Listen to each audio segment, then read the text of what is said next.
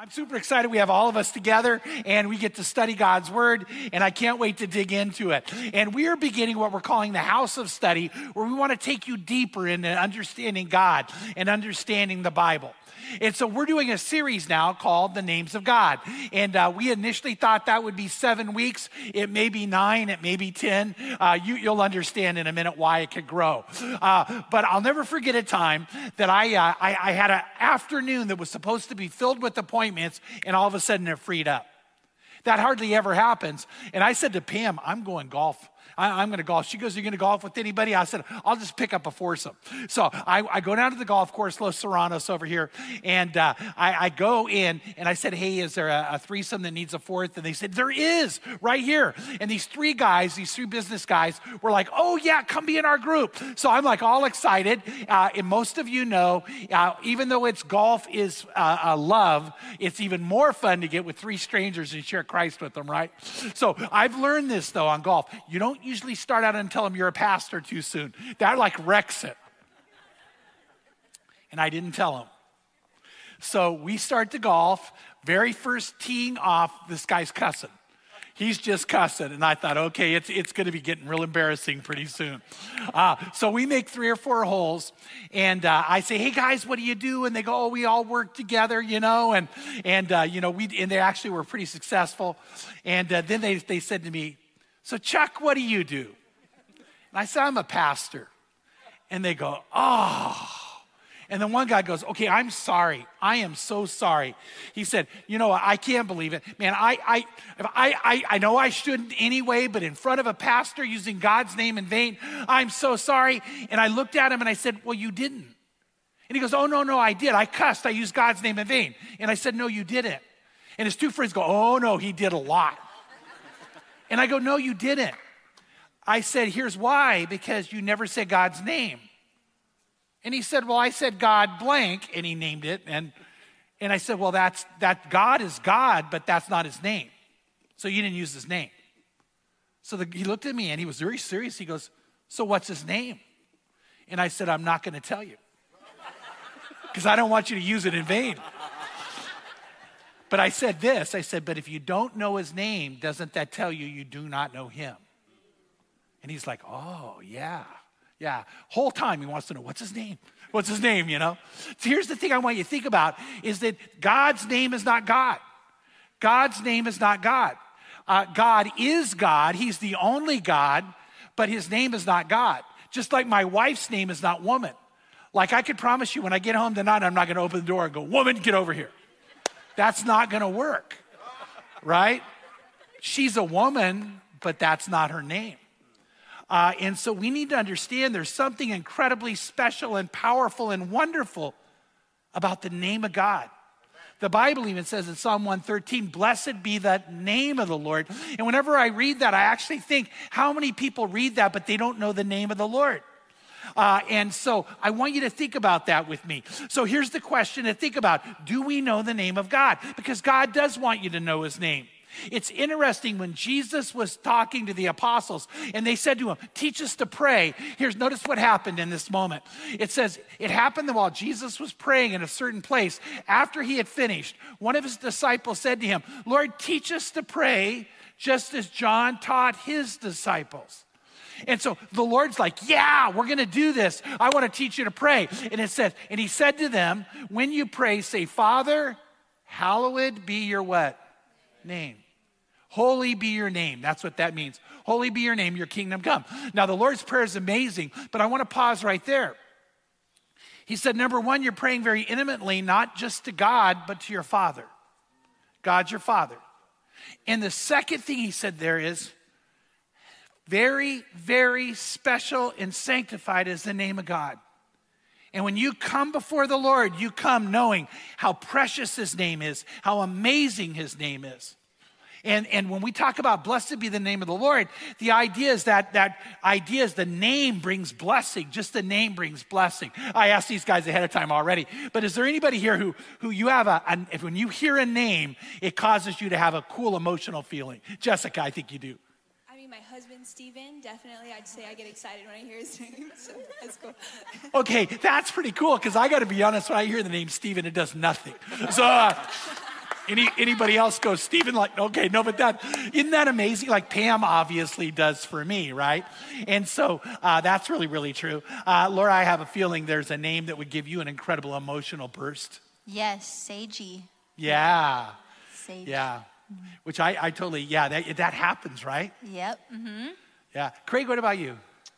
I think when I hear other people talk about my kids, like in a good way.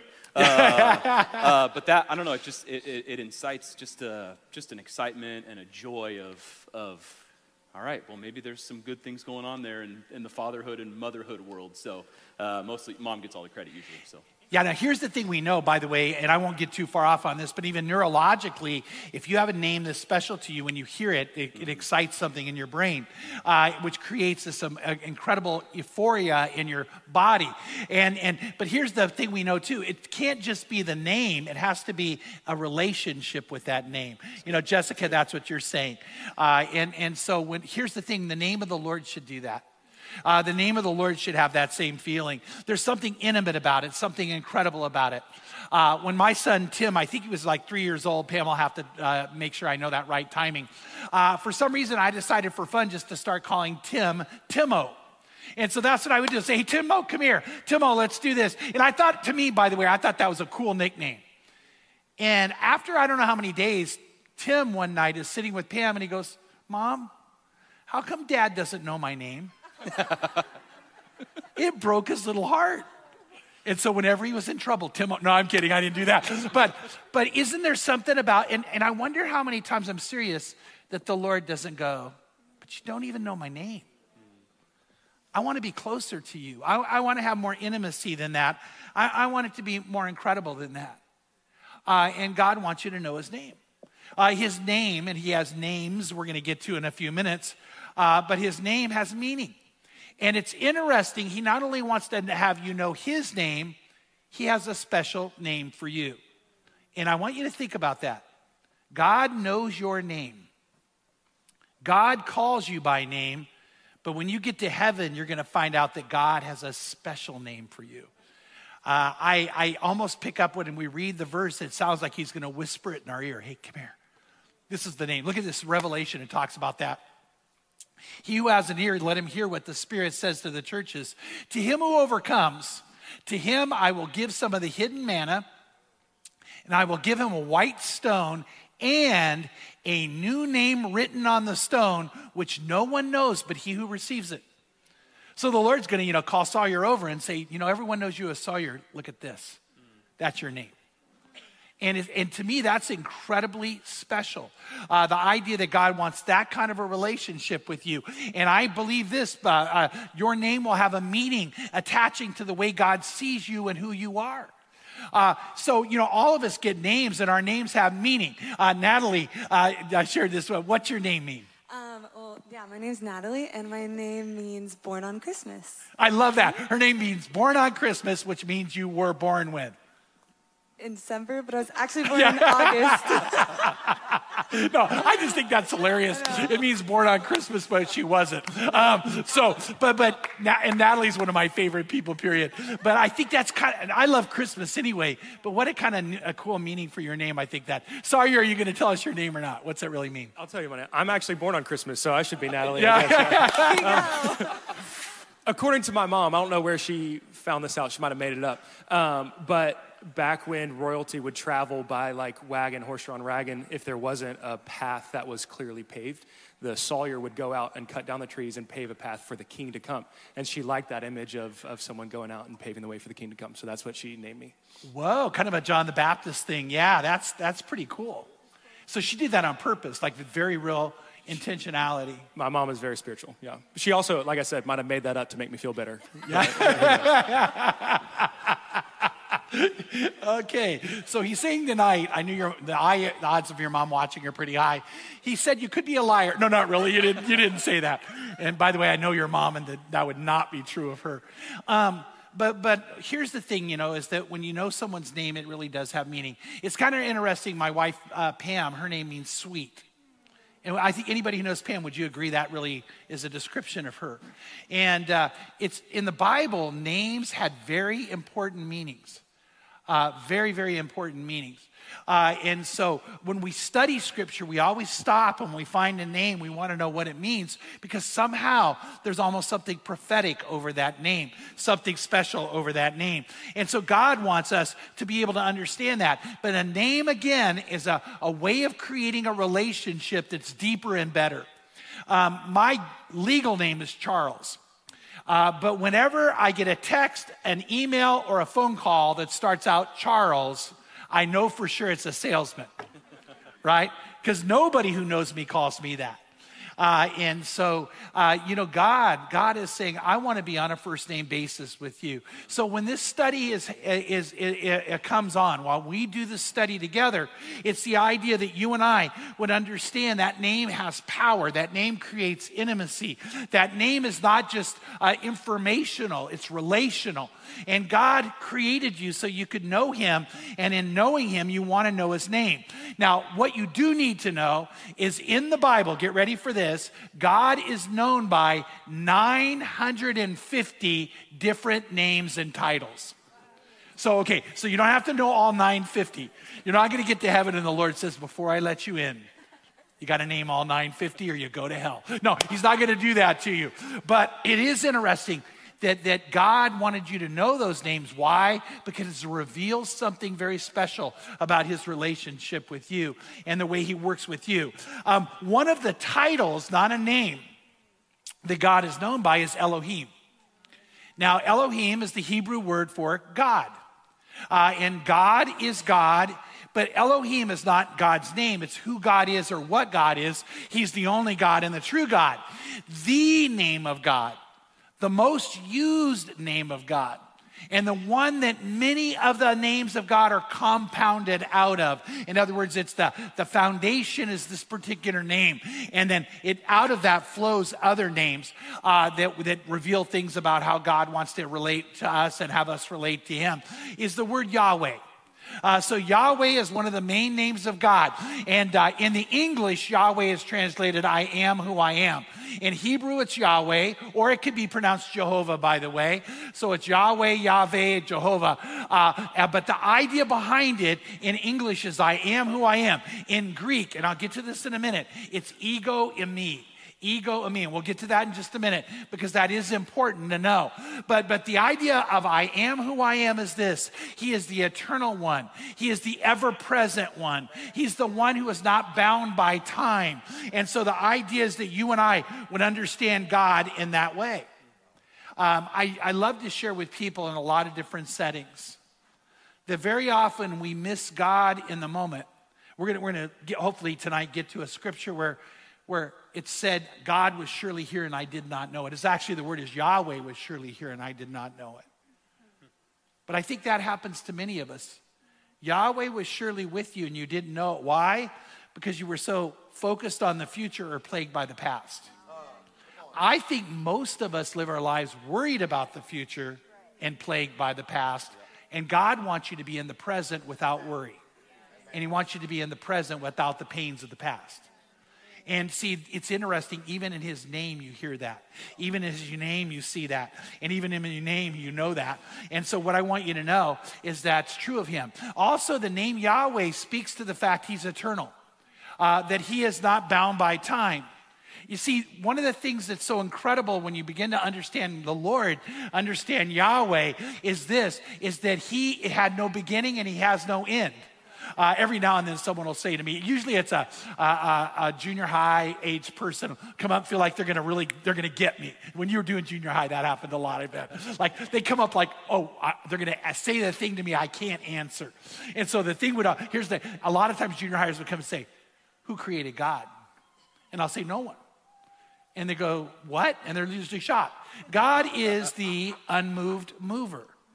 God is the one who began everything but has no beginning. That's right. See, God, by the way, not only created time, are you ready? God created eternity. Yeah. So even the place of no time God created.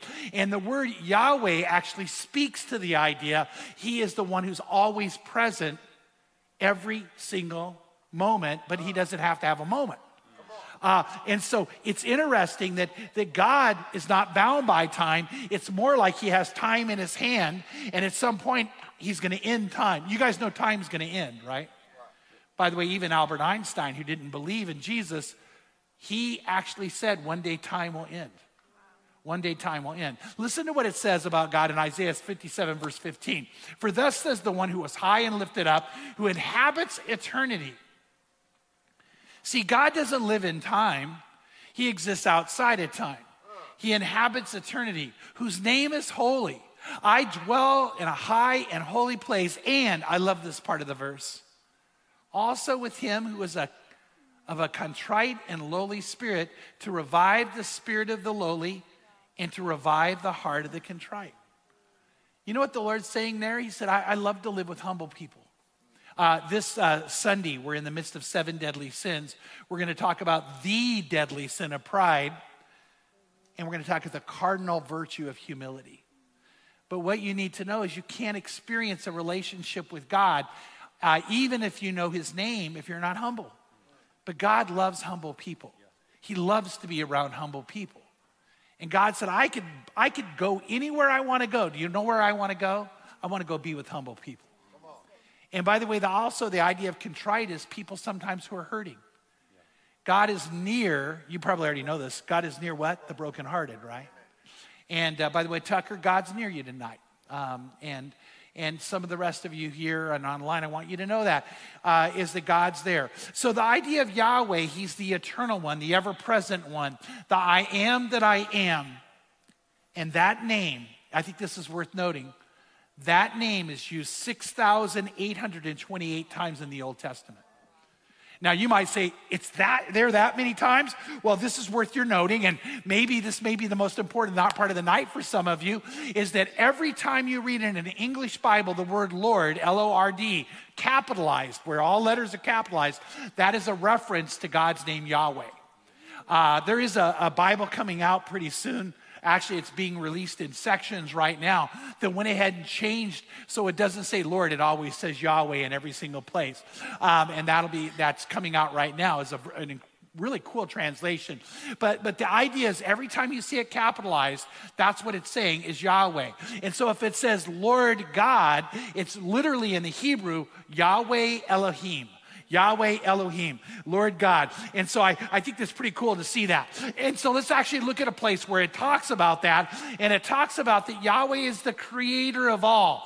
And it starts in Genesis chapter 2, verse 4, where it says, this is the accounts of the heaven and the earth when they were created, in the day that the Lord God made earth and heaven. Now, here's the thing. This word Lord, again, notice it's all capital letters. So it's saying this, that Yahweh God made heaven and earth. Yahweh God made heaven and earth. Now I'm hoping you're going to hang in with me to follow this reasoning through. That's very biblical reasoning.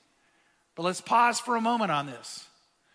Yahweh God made everything, which means Yahweh made you. He made you on purpose. He made you on purpose, with a purpose, for a purpose. He made you, by the way, to look like how you look. And your body is a temple of the Holy Spirit. I know some of you have heard this, but Pam said, honey, your body's the temple of the Holy Spirit. Don't make it a cathedral. Okay, I'm the only one. I thought that was funny. And Pam's already in the chat going, I never said that. I know, but if Sawyer's mom can lie, so can I. I'm kidding. I totally. His mom is like a saint. She really is. Tracy's a saint. Okay, don't yeah, that about Tracy McKenzie. Yeah, can't get Sawyer in trouble. All right, but the idea is this, that he created you. Why? Because he loves you so much. He thought of you before you were ever real. He planned you because you matter so much. And when you understand even the idea of Yahweh, the ever-present one, he wants to be ever-present with you. You know, I love to say this because I think I'm right about it. God has nothing better to do than spend time with you. You're that important to God. And I hope you and I think, man, there's nothing more important to me than spending time with him. and getting to know him better and deeper and in a more incredible way. Now, where the reasoning of this goes is kind of interesting. So the Old Testament is very clear that Yahweh created everything. Yahweh created heaven and earth. Then we jump to Colossians, and what does it say there? It says Jesus, he is Jesus. Jesus, which by the way means Yahweh saves. That's his name, means Yahweh saves. He is the image of the invisible God, the firstborn of all creation. For by him all things were created. Now wait, don't miss that. Who created everything? Yahweh. And in the New Testament, it's very clear that Jesus created everything. So what does that tell you? Jesus is Yahweh, and Yahweh is Jesus. For by him all things were created, both in the heavens and on earth, visible and invisible, whether thrones or dominions or rulers or authorities, all things have been created through him and for him. And don't miss this part. He is before all things. Jesus is before all things. And in him, all things hold together. Which I can't wait till we dig into that deeper in another study. But here's what I don't want you to miss. Jesus created everything, including you. And so what happened is Yahweh created it all, and then he decided to come in human form so we could know him, so we could see him, so we could experience him. Why? If you haven't caught it, everything about the Lord our God is relational. And it says in John 17:3 that eternal life is to know him, to really know him. And by the way, I do want to say, because it's so important, the New Testament written in Koine Greek, when it says that eternal life is to know him, it's a Greek word, gnosko, which doesn't mean intellectual knowledge, it means experiential knowledge. It means to know by experience. To know because you're in the midst of things that are real and relational. And so it's just an amazing thing that in understanding why is God's name important, it's because he wants to have this amazing, incredible relationship with you. So we see this in Genesis. Then we see Jesus more than once use the Greek, when we study New Testament Greek, use ego eimi, which is the name of God, for himself. In other words, Jesus would have spoken Hebrew, and it would have been translated into Greek. But then if he were speaking Hebrew, he would have called himself Yahweh. Now, by the time Jesus came on the scene, nobody uttered the name of God. And as a matter of fact, to utter the name of God they could kill you for that. You could be stoned for that. And so what they did is they were very, very careful never to say the name of God, which, by the way, is so intriguing to me because God wants you to know his name. God wants you to know his name. So what does religion do? Religion takes away the very thing God wanted you to know, which I think is so scary and sad about religion. But here's what I want you to grab hold of is that Jesus actually said, but that's who I am. So in John 8, verse 58, it says these words. It says, Jesus said to them, he said to the Pharisees, truly, truly, I say to you, before Abraham was born, and then if we were hearing it in Hebrew, he would say Yahweh, but he was applying it to himself. I am. And it's actually the Greek word ego eimi, I am that I am. And so that's what he actually said. And so whenever he said that, everyone would have gasped like, oh my goodness, he's saying that he's God. He's saying that he goes by that name. He's saying that's who he is. By the way, in John 8:58, the next thing that happens is the Pharisees picked up stones to kill him because they were so insulted he would even use the name, but even more, that he used it of himself. That's what Jesus did. And 7 times in the book of John, Jesus is called Yahweh. He calls himself Yahweh, so we would know who he is. By the way, in John 6, verse 20, Jesus is walking on water. And everybody's freaking out. They're just freaking out. They think he's got to be a ghost. And so what happens is he actually says this word. He goes, ego eimi. In other words, Yahweh, do not be afraid. What was he saying to him? You guys, I'm God. That's how I can walk on water. The reason he could walk on water is because he's God. And by the way, God always does things to surprise us. Which I think is so cool to know. And so in that moment, we see Jesus taking that incredible name Yahweh and applying it to himself. John 18, 4-6 is one of my favorite places Jesus does this. They're coming to arrest him. And then they're going to torture him and crucify him. It's all part of a plan. A plan, why? So he could cleanse you and I of our sins. So we could be forgiven, so we could know him. It's a plan all about relationship. See, that's the whole idea about the names of God, is about the relationship. So Jesus, knowing all things that were coming upon him, went forth and said to the soldiers who were coming to arrest him, "Whom do you seek?" And they answered, "Jesus the Nazarene." And he said to them, "Ego eimi." In other words, he actually said the word Yahweh. Now what happens? And Judas also, who was betraying him, was standing with them. And then it goes on to describe what happened next. It says, when he said to them, "I am," when he said, "Ego eimi," when he said, "Yahweh," they drew back and fell to the ground. He knocked everybody over. By the way, at that moment, he could have walked away. I mean, we know it. He could have called angels to kill every soldier there. He could have spoken a word and every one of them would have died. He could have, in that moment, knocked them all to the ground and walked past them all, which he had done on another occasion where people came to do something to him. He just walked through the crowd. But he wouldn't do it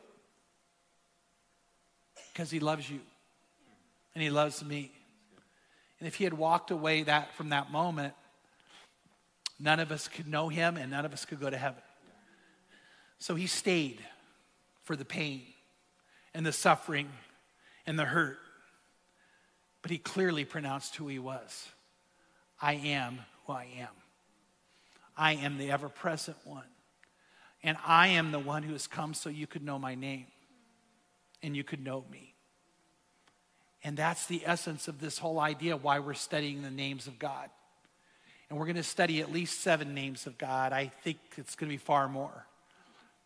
Won't be 950 because the rapture will happen before that. But we're going to do that together.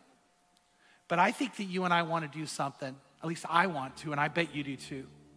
You can't think about the wonder of Jesus, the incredible love of Jesus, and not want to worship Jesus. So let's pray, and we're going to worship. I pray right now that you would just touch our hearts. And in our heart and our spirit, may we know that you love us that much. You love us so much. And Yahweh, you know us by name. And you want us to know you by name. And you are the ever-present one, and you're present with us now.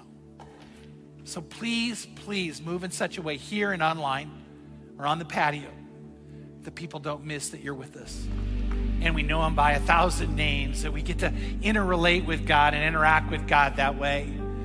If that's not true for you right now, whether you're here or online, if that's not true for you, that you truly know him, I mean really know him, that you experience his love, that you've had moments he's spoken to you and or leadership that he's taken in your life and guiding you.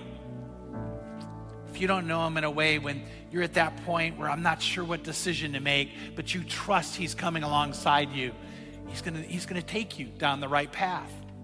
Then what I want to ask you right now is why stay apart? Why hold God at arm's length? Why not know that everything he does, and everything he did, he did because he loves you. And he wants you to know him. So instead of holding him at arm's length, what if you held out your hands and said, Lord, come in. Lord, take me now. Lord, make me yours. Tonight, some of you need to do that. Some of you need to do it for the first time. Some of you need to recommit your life. But you know, it's the idea of calling on the name of the Lord and saying, come be my Lord. Come be my God. Come be the ever-present one in my life. Come love me. Come fill me with your love. Heal me. Free me from things. I want you to know this. There's nothing you've ever done where God has ever stopped loving you. And he never will. But you have a choice whether that love becomes very real. So right now I'm going to ask you, if you're ready to either here or online, pray a prayer with me where you say yes to him. Let's pray together right now. If you love the Lord, pray for people to pray this prayer. Pray for God to touch them. So Father, we pray. Abba, Father, we pray right now for people who need to open their hearts to you and experience your love. I pray there's something stirring inside, something moving where they're aware that you're there. I remember the first time I felt this, Lord. I didn't even know what it was. I didn't know it was you, but I knew it was incredible. I knew it was beyond me. And I pray for some people who are saying right now, this is their time, or it's a time to come home, or time to be free, a time to be comforted, a time to have a breakthrough. If that's you right now, I'm going to ask you to pray a prayer with me where you tell God, let's do it together, where you say to him that you want to commit your life to him. So actually start out with these words. Say, Lord Jesus, I know you love me, and I know you died on the cross for me, and you died for my sins. And I pray you'll forgive me, and I pray you'll cleanse me, and I pray you'll heal me, and I pray you're going to draw me close. Draw me close right now. Make me yours. I want to be yours completely. And I pray this, Jesus, in your name. Amen. And amen if you pray that prayer.